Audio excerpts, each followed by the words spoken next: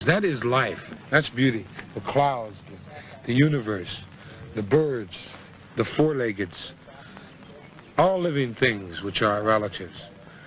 But the white man sees that he has to manipulate and exploit all these things so that he can have pleasure, self-pleasure. It's complete selfishness. And so this is what that old man meant when the hardest thing today is to be an Indian. Firewolf stands proud, always watches, but he never stays. The overwatcher, he could set it off, but he never say, let it off, no safety when the light is sprayed. Firewolf, lighter on his feet than light of day. He never liked the stage, but he needs it, only mics convey what the light can show. The lies of broad day, the thing that he needs to save. The whole world from near fate, from high waves and chase the great to highways. They face to face, along with concrete blocks and pipeways, the poison lakes. It's safe to say, humans don't like the thing. Firewolf likes to dream. Firewolf dances with wolves, plus he likes to sing. Firewolf doesn't hate you. Nature's melanin is telling me that Firewolf doesn't like to bite, but his bite stings. Doesn't want to fight, but he'll fight for the right things. Firewolf stands proud, doesn't stand up for the fakes, even if they resemble a pack member's face. Lateral violence threatens his race from extinction. Cops be anti-tribal cause they don't make a distinction, treating innocent mothers the same as killers at the station. Firewolf doesn't like to fight, he'll fight this crooked nation. He'd rather fight back than die from looking on in starvation. It's not in question, he's fighting for you, fighting for a sovereign nation. Firewolf, he's fighting for you. Firewolf stands proud, always watches, but he never stays. The overwatcher, he could set it off, but he never says, let it off, no safety when the light is sprayed. Firewolf, lighter on his feet than light of day. He never liked the stage, but he needs it, only mics convey what the light can show. The lies of broad day, the thing that he needs to save. The whole world from near fate, from highways and chase the great to highways. They face to face, along with concrete blocks and pipeways, the poison lakes. It's safe to say, the hardest thing to be an Indian is to live the life of our ancestors. That's what he meant. It's safe to say, humans don't like the thing. It's so easy to go out and get a job and become concerned only with money. And then you start building fences around your house. You start building fences around your cities. You start building fences around your states. You start building fences around your country. And all this time you're building only a fence around yourself. Yourself.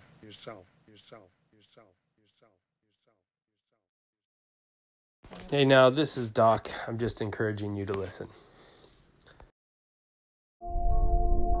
I was adopted by a white missionary couple. I was adopted. Immediately placed for adoption. I was in foster care with one family for 18 years. They were white. My parents loved us, and I understand that, but at the same time, they took the idea that they were saving me. Saving us from ourselves. Being saved, and I should be grateful for the life that I've been given, because any child on the reservation would give anything to live as I was living. They took us away from our mom. They came marching right in and literally took us and thousands of other children from their home. It's a way to eradicate us. And to go to a nation's children is one of the sure ways to do that.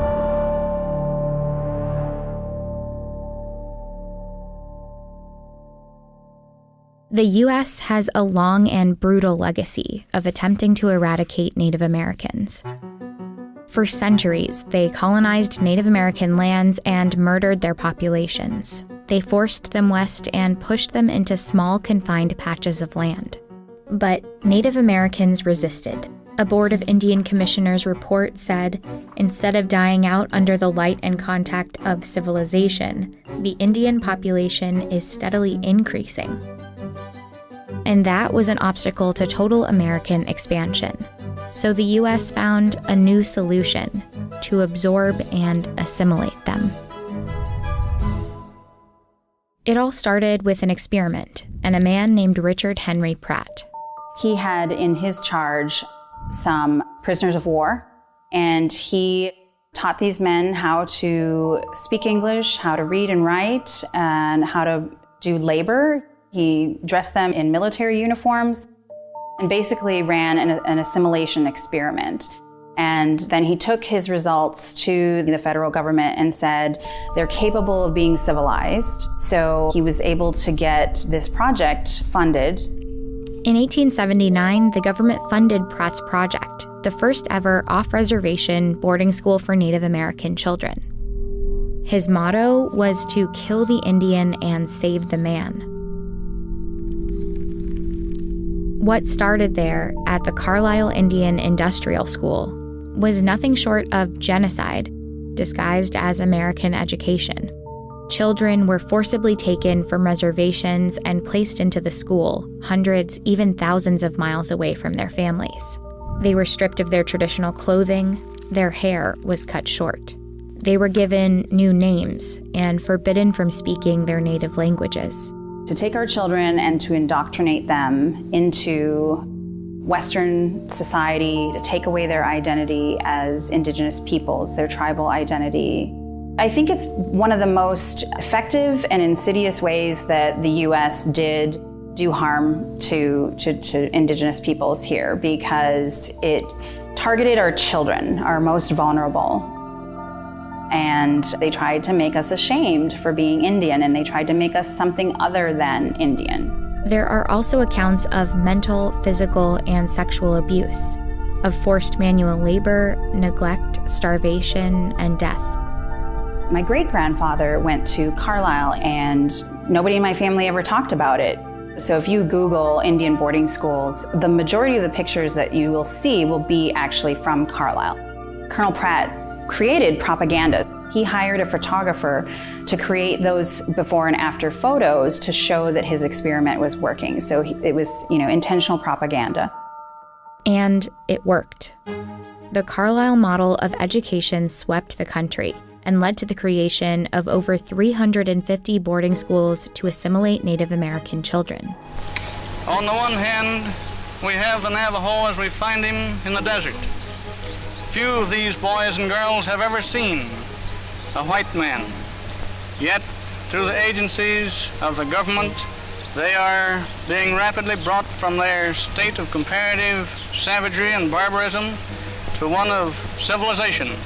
In 1900, there were about 20,000 Native American children in these schools. By 1925, that number more than tripled.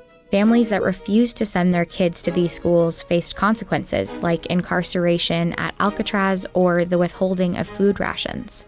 Some parents who did lose their children to these schools even camped outside to be close to them. Many students ran away. Some found ways to hold on to their languages and cultures. Others, though, could no longer communicate with family members. And some never returned home at all. By stripping the children of their Native American identities, the U.S. government had found a way to disconnect them from their lands. And that was part of the U.S. strategy. During the same era in which thousands of children were sent away to boarding schools, a number of U.S. policies infringed on their tribal lands back home. In less than 5 decades, 2/3 of Native American lands had been taken away. The whole thing was purposeful. And the fact that it has been buried in the history books and not acknowledged is also intentional. And in fact, the same tactics were used in New Zealand, Australia, Canada. All of these countries have acknowledged, apologized, or reconciled in some way, except for the United States. Over time, the brutality of boarding schools started to surface. And after a 1928 report detailed the horrific conditions at some schools, many began to close. In the 1960s, Indigenous activism rose alongside the civil rights movement. And by the 1970s, that activism forced more schools to shut down. The government handed over control of the remaining boarding schools to tribes to be run in partnership with the Bureau of Indian Affairs. But just as the boarding school era started fading, another assimilation project took shape: adoption. The main goal of this pilot project was to stimulate the adoption of American Indian children to primarily non-Indian adoptive homes. They claimed it was to promote the adoption of the forgotten child, but it was essentially a continuation of the boarding school assimilation tactics. And the strategy came with a financial advantage for the government, too. Adoption was cheaper than running boarding schools. But first, adoption officials had to sell white America on the idea of adopting Native American children. Feature stories like this one in Good Housekeeping marketed them to white families. They were described as unwanted, and adoption gave them a chance at new lives. In the end, their media campaign worked. White families wanted Indian adoption. But the problem was, many of these children were not orphans that nobody wanted. They were kids often ripped apart from families that wanted to keep them. You still will hear stories today of people, my age, older, saying, I remember as a child, the social worker was coming and people would hide their children.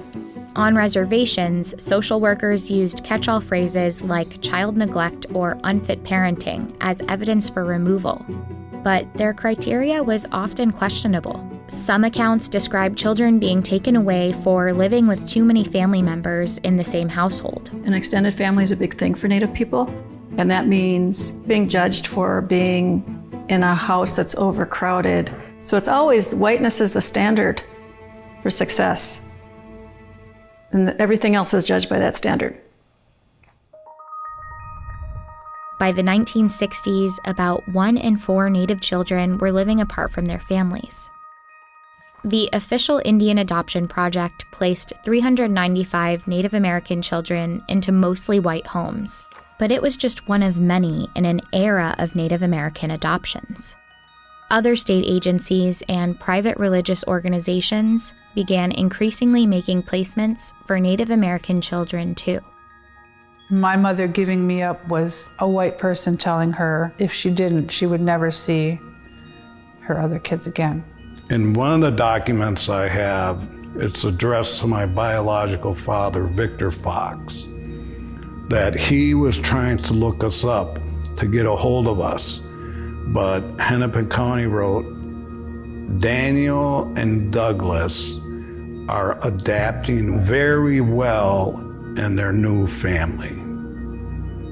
This was totally, it was a false statement. When you're adopted, you know you're missing something. I think I've likened it to having when someone has a 500-piece puzzle and they have all the pieces to make this pretty picture except one. My adoptive mother was not well, verbally, physically, and sexually, and spiritually abusive. So by the time I was 14, I started drinking. 15, drugs were added, and I became an addict to numb. I didn't realize I was numbing pain. I tried suicide, tried slicing my wrist one time. Children were taken and believed like I believed for a long time that there was something wrong with me versus something wrong with the system. The Indian Adoption Project was considered a success by the people who set it in motion. Officials claimed, generally speaking, we believe the Indian people have accepted the adoption of their children by Caucasian families and have been pleased to learn the protection afforded these children. But the truth was unsettling. These hearings on Indian children's welfare is now in session. Well, I was pregnant with Bobby, and the welfare kept coming over there and asking me if I'd give him up for adoption. Before he was even born? Yeah. They picked up my children and placed them in a foster home. And I think that they were abused in a foster home.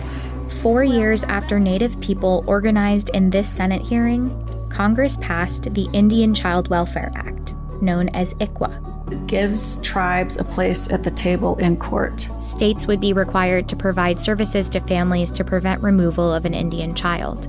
And in case removal was necessary, they would have to try to keep the child with extended family or another Native American family. Without our relatives, we cease to exist. So with Native people, part of our wealth is in our family. It's in who we're connected to. But the legacy of family separation in Native communities has been difficult to fully undo. Today, Native American children are 4 times more likely to be placed in foster care than white children, even when their families have similar presenting problems.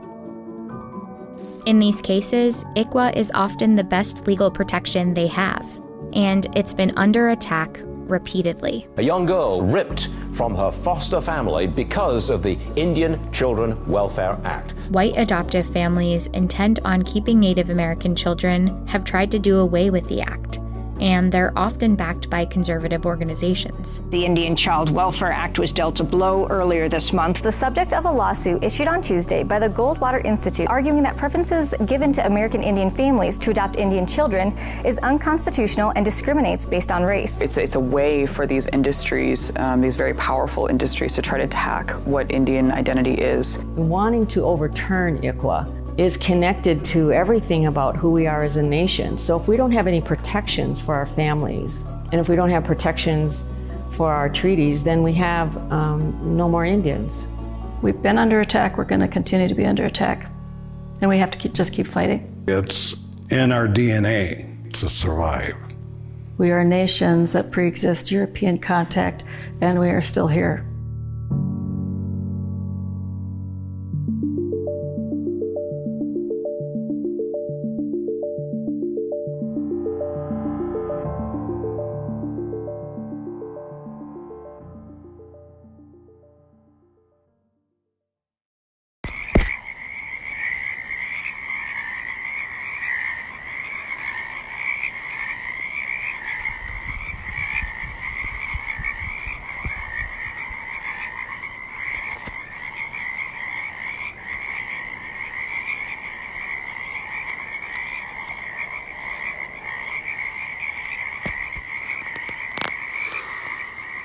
What are they saying? They're saying,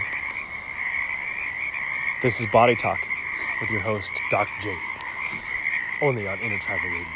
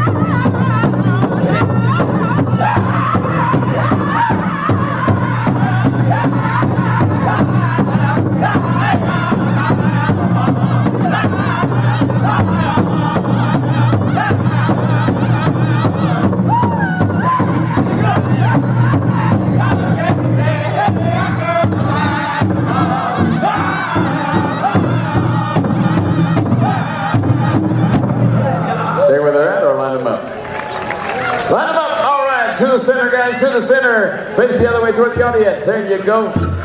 Line up, face the audience. There you go. Right. Judges, judges.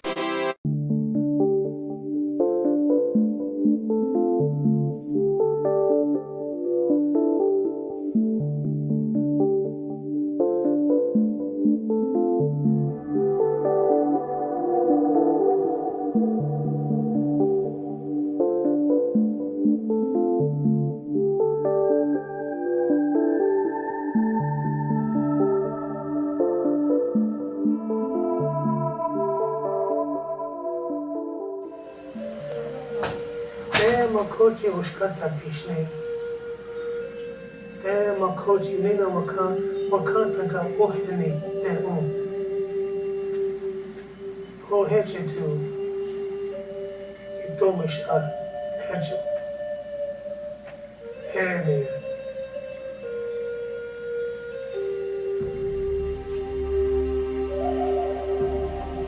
Parents was telling me about this. My great-grandmother, her name was Standing Stone. Dad was a chief. The stories are told over and over in different ways. As I got to be a teenager, that's when my grandmother started teaching me more. I was always told that that was a sacred place.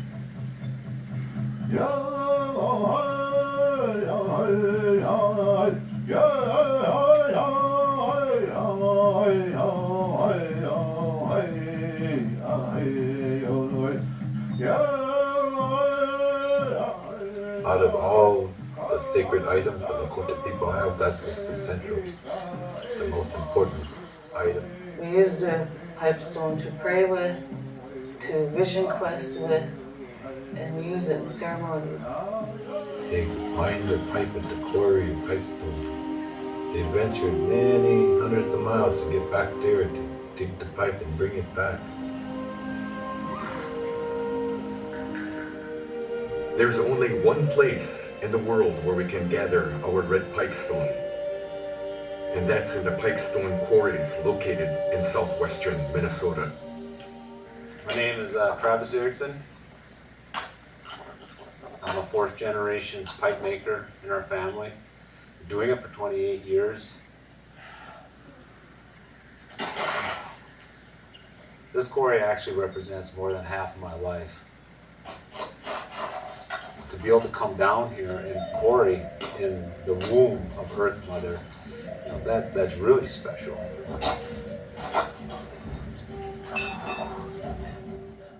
For many different tribes, our very beginnings come from this place, Pipestone. The people the white man calls Sioux tell just one of many creation stories. My name is Travis. Travis? Oh, you're in the movie? Yes, I am. Oh, then you are famous.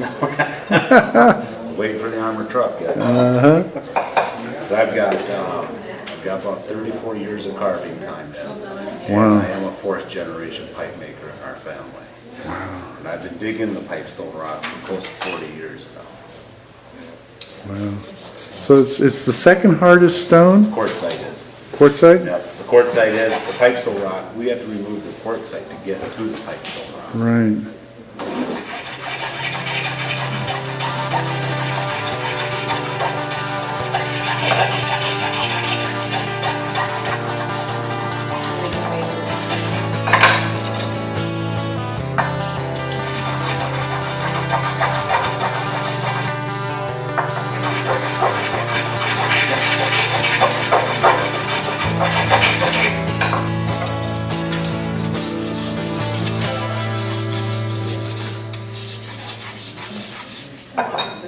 And this is what I'm making right now.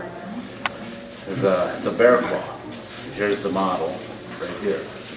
And so what I'm going to try to do is basically what this is going to be is a worry stone. So I'll get this done. I'll get it sanded so it's nice and smooth. And all you have to do, I won't wax it or anything. You just rub it in your hands. And the oils from your hands actually will turn it dark red. So within a few days, this here will be just as dark as the middle of the Wow. Just from rubbing. You're doing a turtle? Yeah, looks like that. Hopefully it'll look similar to this one or these guys when I'm done.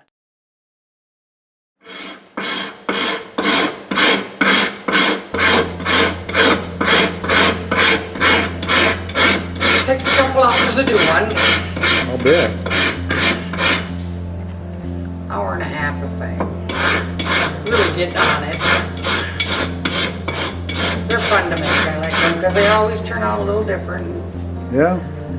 They all got little different markings on them. And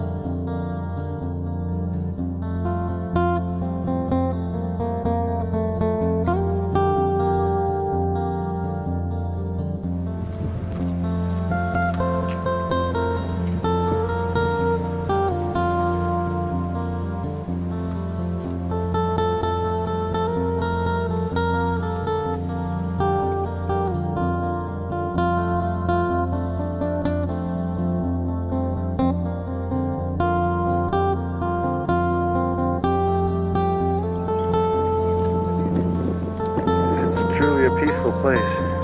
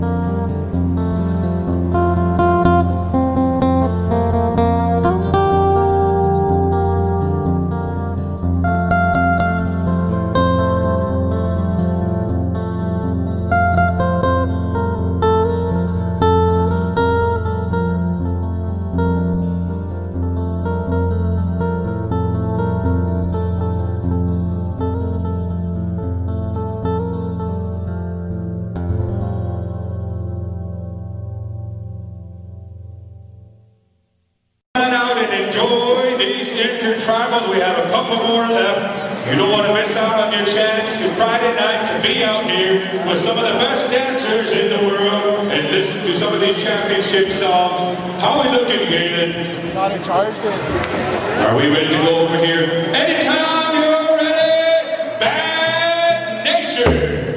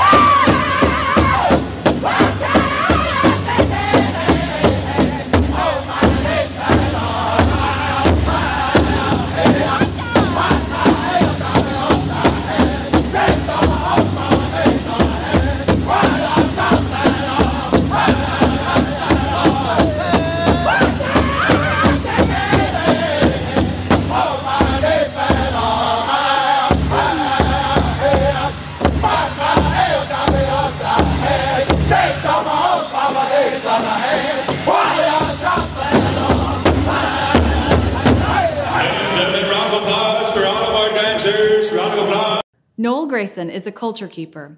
His knowledge and hunting skills run deep. Thankfully for us, it's his job to share that knowledge with the rest of the world. And for that, we are grateful. I don't shoot a bow because I like archery. I started out shooting a bow because I like to eat. I like to hunt. You know, I'm an opportunistic hunter. If I go hunting and go out and say, oh, I see a quail, you know, if that's what he gives me to eat for that day, that's what I'm going to eat, you know. It's an old Cherokee thing, you know, Native American, I guess. My name's Noel Grayson. I'm a bow maker. Okay, I've been making bows since I was a little child, starting out with just a stick and a string. I grew up here in Tahlequah. I was actually born just west of here on a place called Stick Ross Mountain. Grew up by the river from the time I was about 5 or 6 years old. There was tons of cane, there's tons of flint, you know, and that was my toys when I was growing up, just rocks and sticks. See, my brothers always took me hunting and fishing, something I've always done. But my brothers eventually, you know, they just quit making bows and arrows and went on with, you know, being teenagers. I never quit. I just kept trying to make them. Just kept playing with them.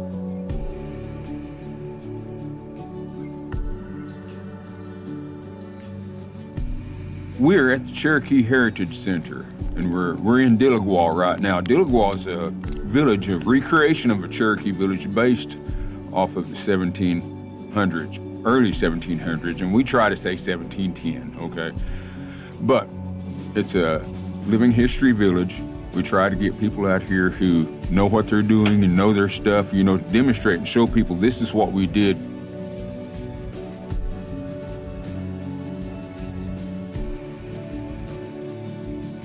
I teach flint knapping to the kids, okay? And I'm teaching them in the most basic way that I can because they're children. You only got their attention for a second. So I sit there and say, you can hit it with rock, hit it with another rock, hit it with an antler. The main thing is angles, okay? There's got to be something there to take off. And when I teach adults, I tell them, don't let it get complicated. You're making a stone tool. All you're doing is carving a rock by flaking it. So if you want to learn how to do it, learn how to flake. Put it right where you want it, and then you hit the antler itself, and you see how that removes a flake. But when I see somebody who has an interest in it, all you got to do is keep that spark going, right? And it's going to build up later. It's a responsibility. You know, I'm a recognized master in doing this stuff, but I still ask people, you know, if I see somebody, I'll ask them, hey, how do you do that? You know, how do you do it? Because it may open up a different avenue, something that I haven't even thought of yet. Scott Ratcliffe. I learned a lot off him. He was an old Cherokee guy that worked out here, and he told me one time, we were sitting around talking, he was a really interesting man. He told me one time, he said, you watch what I do. He said, because one of these days, you got to do it. You got to be the one who passes it on and teach it. And I just kind of went, okay. I listened to him. I didn't actually know that I would end up out here doing it. I asked my dad. When I was young, my dad showed me how to make a stone tool. He showed me percussion. But when I asked him about a bow, he didn't show me. He told me. I said, Daddy, how do you actually make a bow? He said, follow one growth ring, get the size and the shape of it, make sure the limbs bend evenly.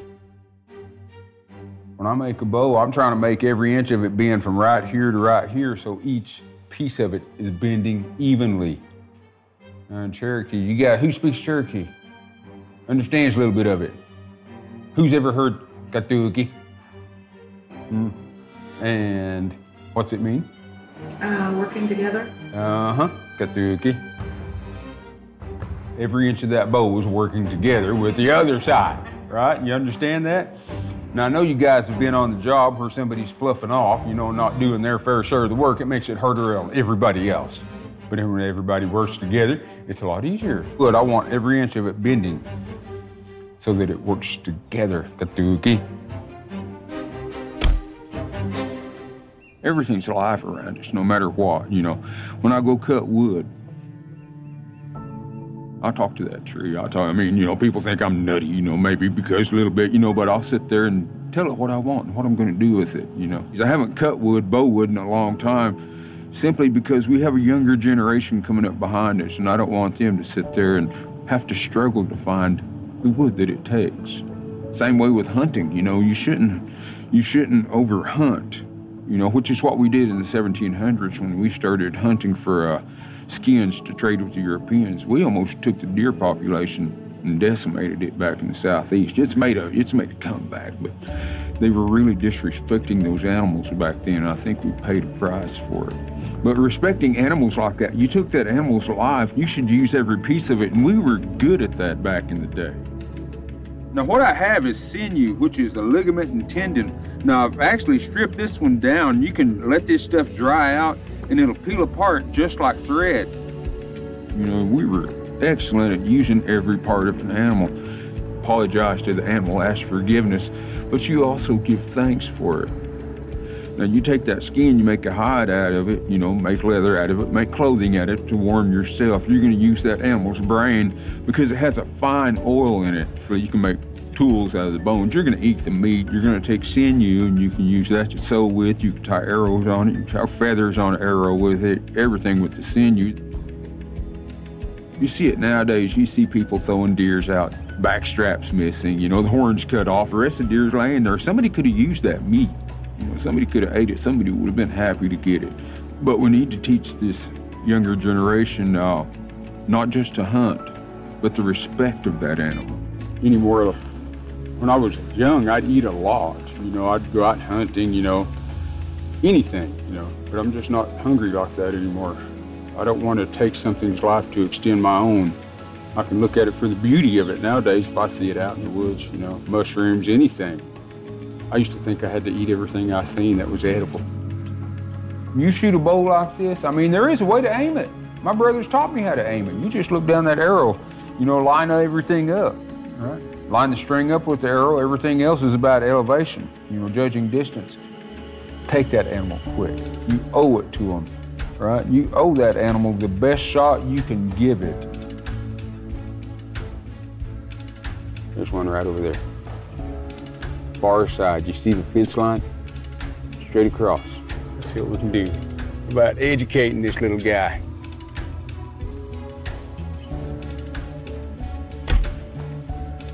Ooh. I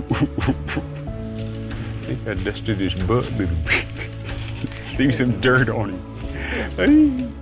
I share knowledge because knowledge, back in the day, we didn't place a value on money, on gold, on silver. We had all that stuff back in the Southeast. It was just too soft of a metal for us to use. But what we did treasure, what was a treasure to us was the knowledge. That knowledge got passed down. Nowadays, we place that value on material needs. But having knowledge like this when I was growing up, that's the kind of knowledge I sought. Somewhere along the line, some little kid's gonna say, yeah, he showed me how to do this. You know, I know how to do this because he kept it alive.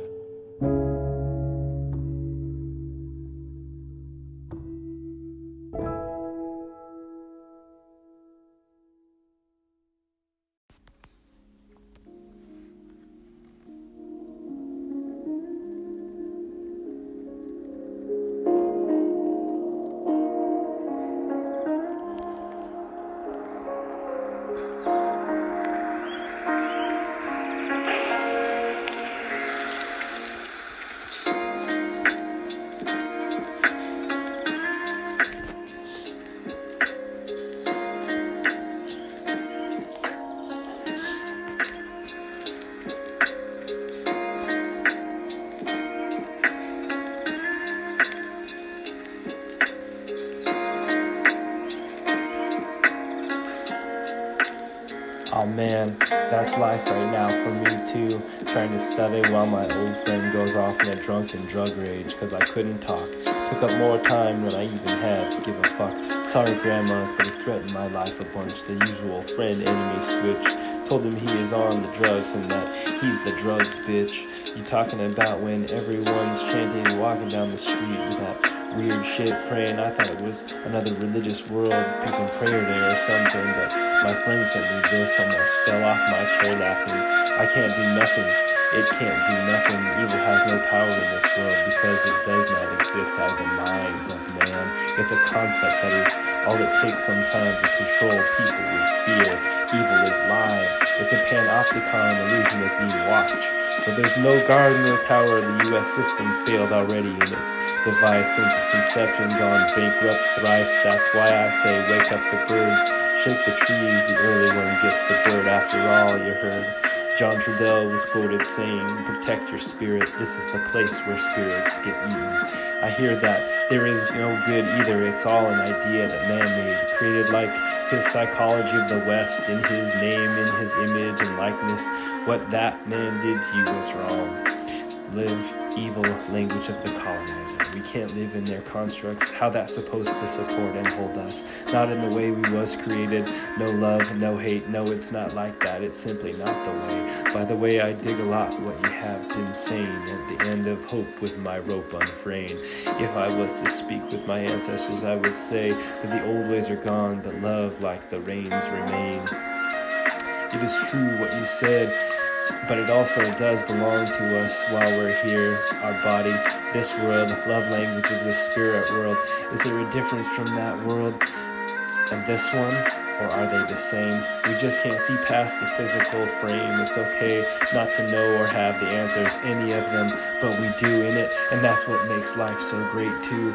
It's all what we focus on. It's even more what we choose. Fear's like a bad pair of shoes. So take them off, I'll be running new paradigms like a new set of sneakers. So talk with me again, we are family because we are, but our relationship is a frequency. We respect, reflect, love, pray, think for and of one another. I'm just gonna keep praying and keep positive. That's the oldest way.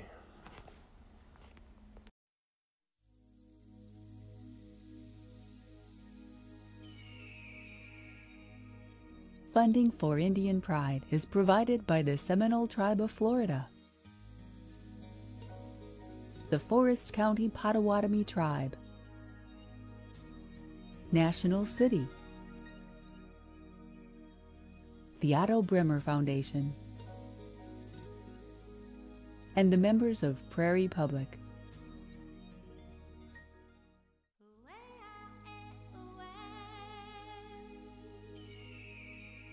On this episode of Indian Pride, we hope to dispel many Indian myths with the real truth, receive a lesson on how to protect the child with a circle, and tap our toes with some contemporary dancers and jiggers.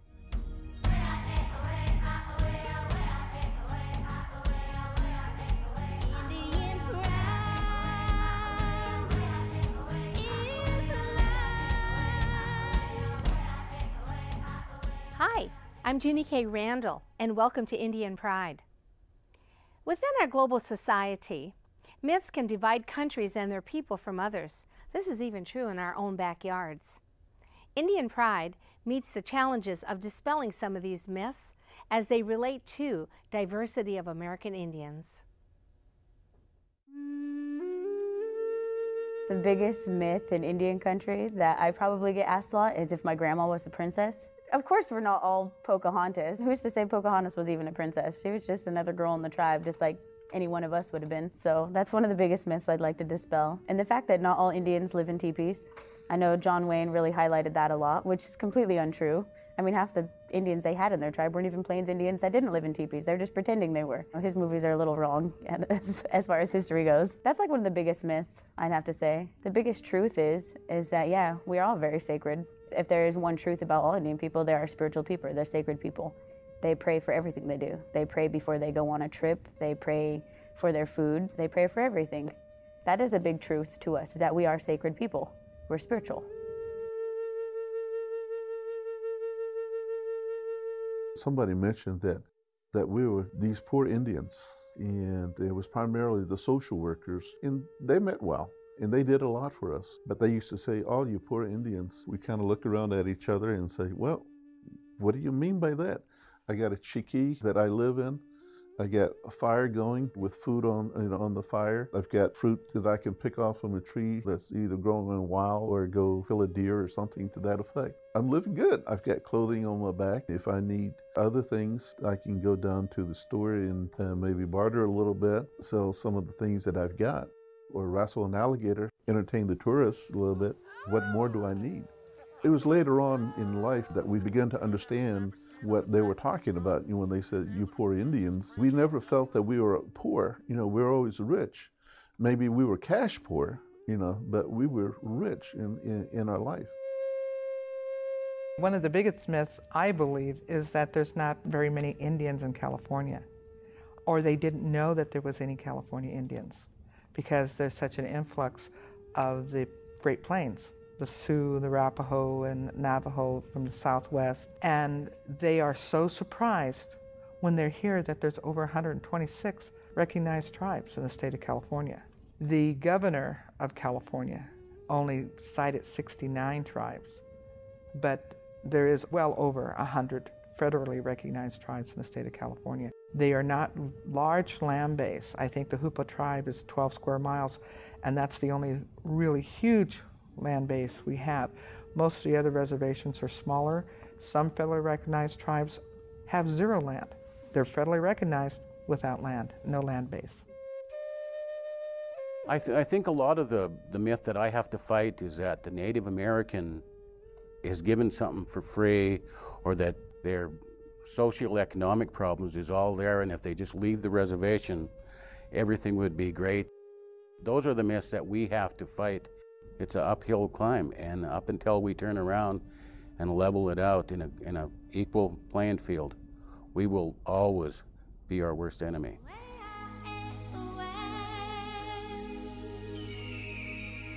Whether it's the noble Red Warrior or the mysterious Medicine Man, Americans have long had a curious love affair with American Indians. What are the myths and what are the truths? Today's program will help you clarify some of these mysteries. President Fawn Sharp, an enrolled member of the Quinault Tribe of Washington State, will provide her insights into this always interesting topic. Welcome to Indian Pride.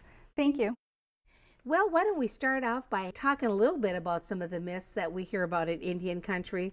So I'm going to give you a myth, and you tell me the truth. Okay. Can you do that? Absolutely. Okay. Upon European contact, Native peoples were viewed as very primitive. That is a myth. The truth is that Native people were highly evolved societies over centuries, and Indian people had a strong connection spiritually, intellectually, emotionally with all living things. So when we talk about the psychology of that myth, we often hear the name Stephen Covey, and the author of The 7 Habits of Highly Effective People, where he describes 3 stages of development. Why don't you share his philosophy and how that applies to this myth? Okay, Stephen Covey espoused a paradigm of human maturity, and it's similar to Abraham Maslow, the psychologist of the 1950s. And they talked about mature individuals being those who could see beyond self. Abraham Maslow referred to that as a self-actualized individual.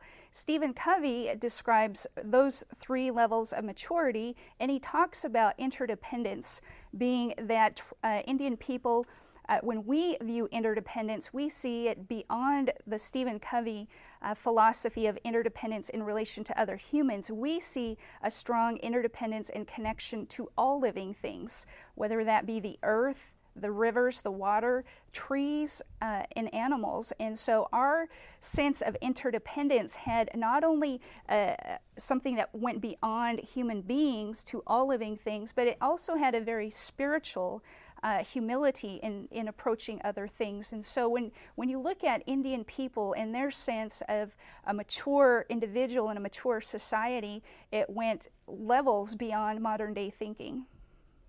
And so how did that apply then in modern day thinking? In modern day thinking, both Stephen Covey and Abraham Maslow talk about when individuals can see beyond themselves, they can be productive members of society. Well, Indian people view it not only as being productive members of society in relation to other people, but the sense of wholeness, the sense of connectedness to the universe. I think Chief Seattle had an excellent quote. And his quote was that whatever befalls upon the earth befalls upon the son of the earth. Man did not weave the web of life. He is merely a strand of it. Whatever he does to the web, he does to himself. All things are bound together. All things connect. And I think the wisdom that is in Chief Seattle's quote is one that if we understood 400, 500 years ago, and that philosophy was carried forward, we would not see things like global warming today. Those things that we do to the earth, when we put oneself beyond the wholeness being the animals and the environment and the air, that when we are selfish as a society, it's the destruction, it's the beginning of leading to the destruction of society. But when we have a strong sense of connection, emotional, cognitive, and spiritual, then we can live in a society where there is an abundance. And it's no wonder that upon European contact, this continent was filled with an abundance of land, an abundance of resources, the salmon, the buffalo, waters were clean and pristine, and we had it right 500 years ago, and we were very mature and a highly evolved society. So we were not primitive. We were not primitive.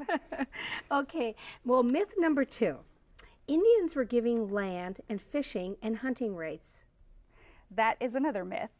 Indian people were not given those things. Indian people reserved those privileges and rights in treaties.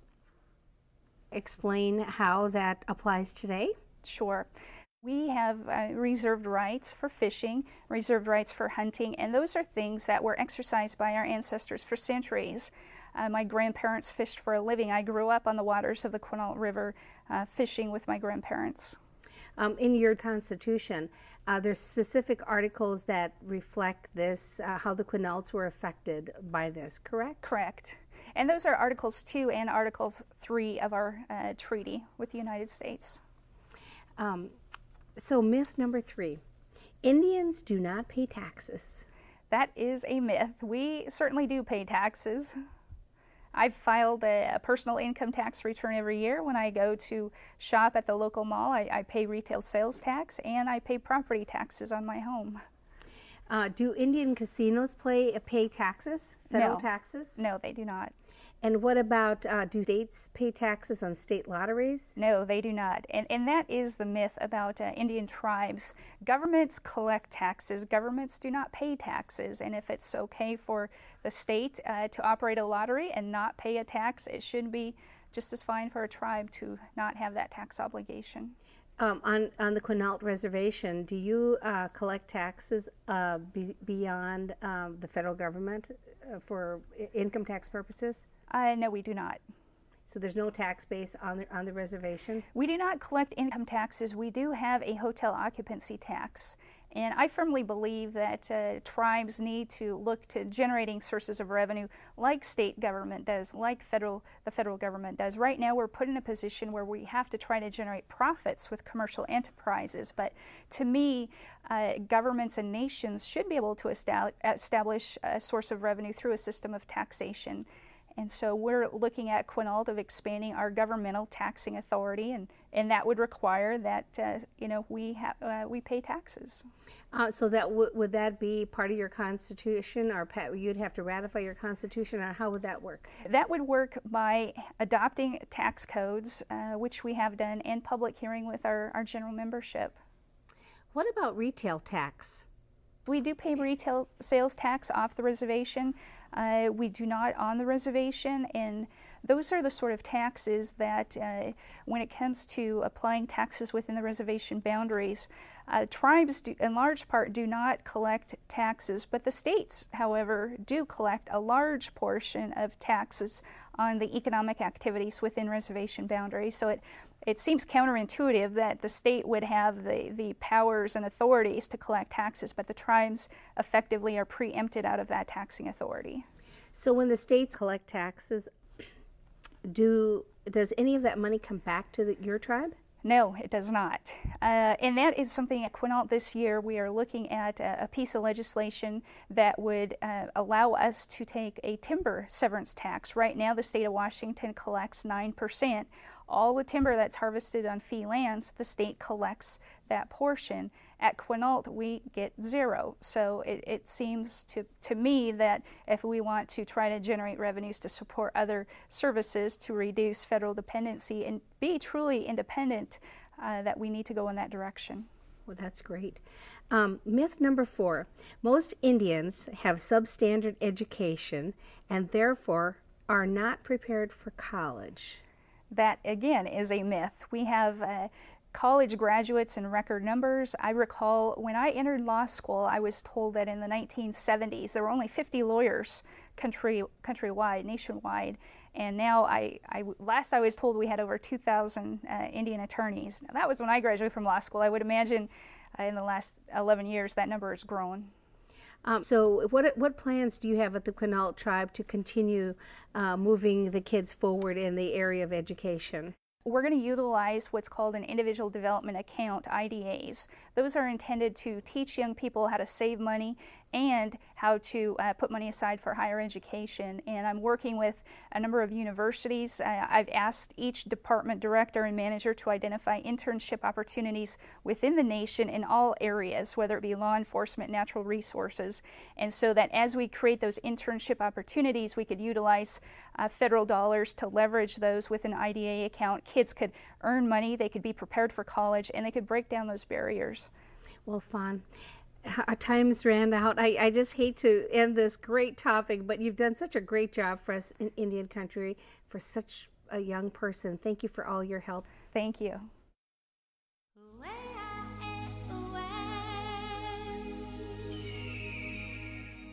Back in the history of the Blackfeet Nation, we had everything was in circular. It was Mother Earth, the sun, the teepee, the ceremonies, all in a circle. And if you think of in the center of that circle, when a child is born into a family, that's the essence, the middle of the circle. And then the mother is the next circle, and then the grandmother and the aunties, the uncles, the grandfathers, and then on the outer circle is the father. And if anybody or anything wants to get to that Indian child, they have to go through this whole regiment of people, because our role, the Blackfeet women's role, was of nurturing the child, and they were the commanding force of what happened to the child. And then the grandmother, you'd have to go through the grandmother, then the aunties, uncles, grandparents. And the father's role, and again, we're talking about husband and wife and child and extended family. The male role was of protecting the family. And today, you know, I still see that. But the importance is that our children were really protected and raised that way, like they grew up, like they're 7 years old, they began to wander out in this outer circle and learning from all of the extended family. But when they became adolescent, it was really the grandfather and the father's turn to begin to show them their role, especially the boys. And they understood this whole circle of life, really, that they had an important role, and they seen how the women were so strong in that and how the men were their role. And if it's a boy growing up, he would know. If it's a girl growing up, she would know. And today, in recent years, I worked at the Heart Butte School, and I also worked in the Browning School District here on the reservation. And we have our adolescents who everybody clucks their tongue at them that they're so rowdy, and you know, they have the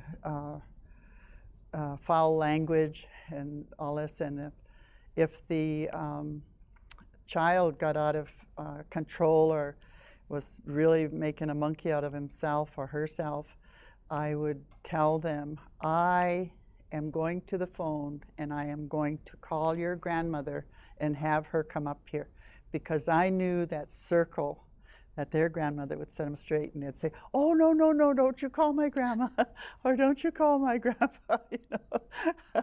I knew that that was a family, a Blackfeet value that I could use in correcting these children, but showing them the way, you know, and I am their grandmother, I am their auntie, I am their mother, I am their sister if it's a boy, or I'm represented, and I can tell them those things, you know, because that's how the order of the Blackfeet child is, you know, the raising the child, and those are the values that you can use.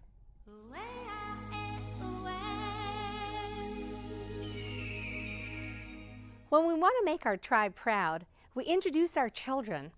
I'm very pleased and honored to welcome to Indian Pride 2 young groups of dancers, the extraordinary Turtle Mountain Métis dancers and Lefty's Little Steppers, all enrolled members of the Turtle Mountain Band of Chippewa Indians in North Dakota. Break a leg, kids.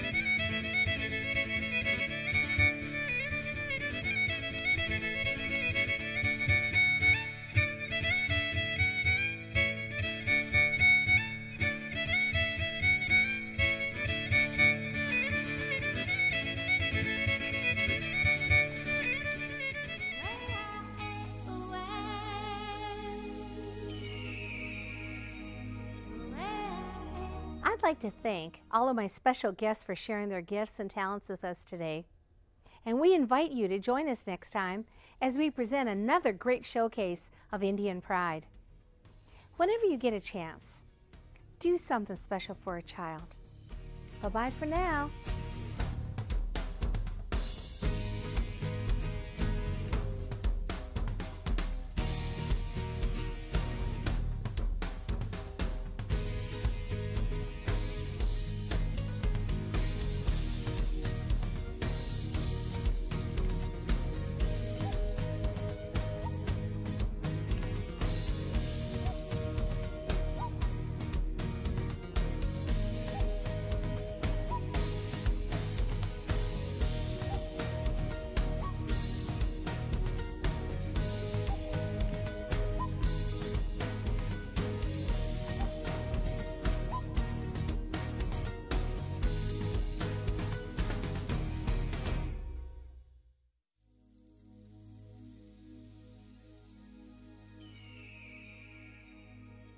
Funding for Indian Pride is provided by the Seminole Tribe of Florida, the Forest County Potawatomi Tribe, National City, the Otto Bremer Foundation, and the members of Prairie Public. Fresh up off that rugged road, it's my time away from shows. Drifting off up in my zone, turn my shit to airplane mode. Fresh up off that rugged road, it's my time away from shows. Drifting off up in my zone, turn my shit to airplane mode. Way up in the clouds, I stay afloat. Prolific rhymes, they mix with smoke. Way up in the clouds, I stay 50 shows in 60 days, ticket stubs to clicks and plays. Sold out rooms, they give me that pay. Now replay every day, no time for what the hater gon' say. Cause I got demons to slay, and if not, I keep them at bay. Keep them away from where my family stay. What's that, babe? You want me to stay? I need to go. On the road and secure the bag. Lifestyle that they wish they had. All they see are the stage and the lights. They can't see the struggle every night. All killer, no filler. Rest in power to Mac Miller. Fresh up off that rugged road, it's my time away from shows. Drifting off up in my zone, turn my shit to airplane mode. Fresh up off that rugged road, it's my time away from shows. Drifting off up in my zone, turn my shit to airplane mode. Way up in the clouds, I stay afloat. Prolific rhymes, they mix with smoke. Way up in the clouds, I stay afloat. Riding for them jewels, make money, make moves. Yeah, I'm hungry for that food. Go dummy for that fruit. Yeah, kinda fuck with you. This my time away from food. It's a grimy road, my dude, so my vibe might be rude. Sometimes I need some news, so I do me, you do you. Fuck you mean, I'm so cool, I'm so chill. Yeah, burn up on that fire till that blunt gets killed. I go deep up in the hills. Fresh up off that rugged road, it's my time away from shows. Drifting off up in my zone, turn my shit to airplane mode. Fresh up off that rugged road, it's my time away from shows. Drifting off up in my zone, turn my shit to airplane mode. Way up in the clouds, I stay afloat. Prolific rhymes, they mix with smoke. Way up in the clouds, I stay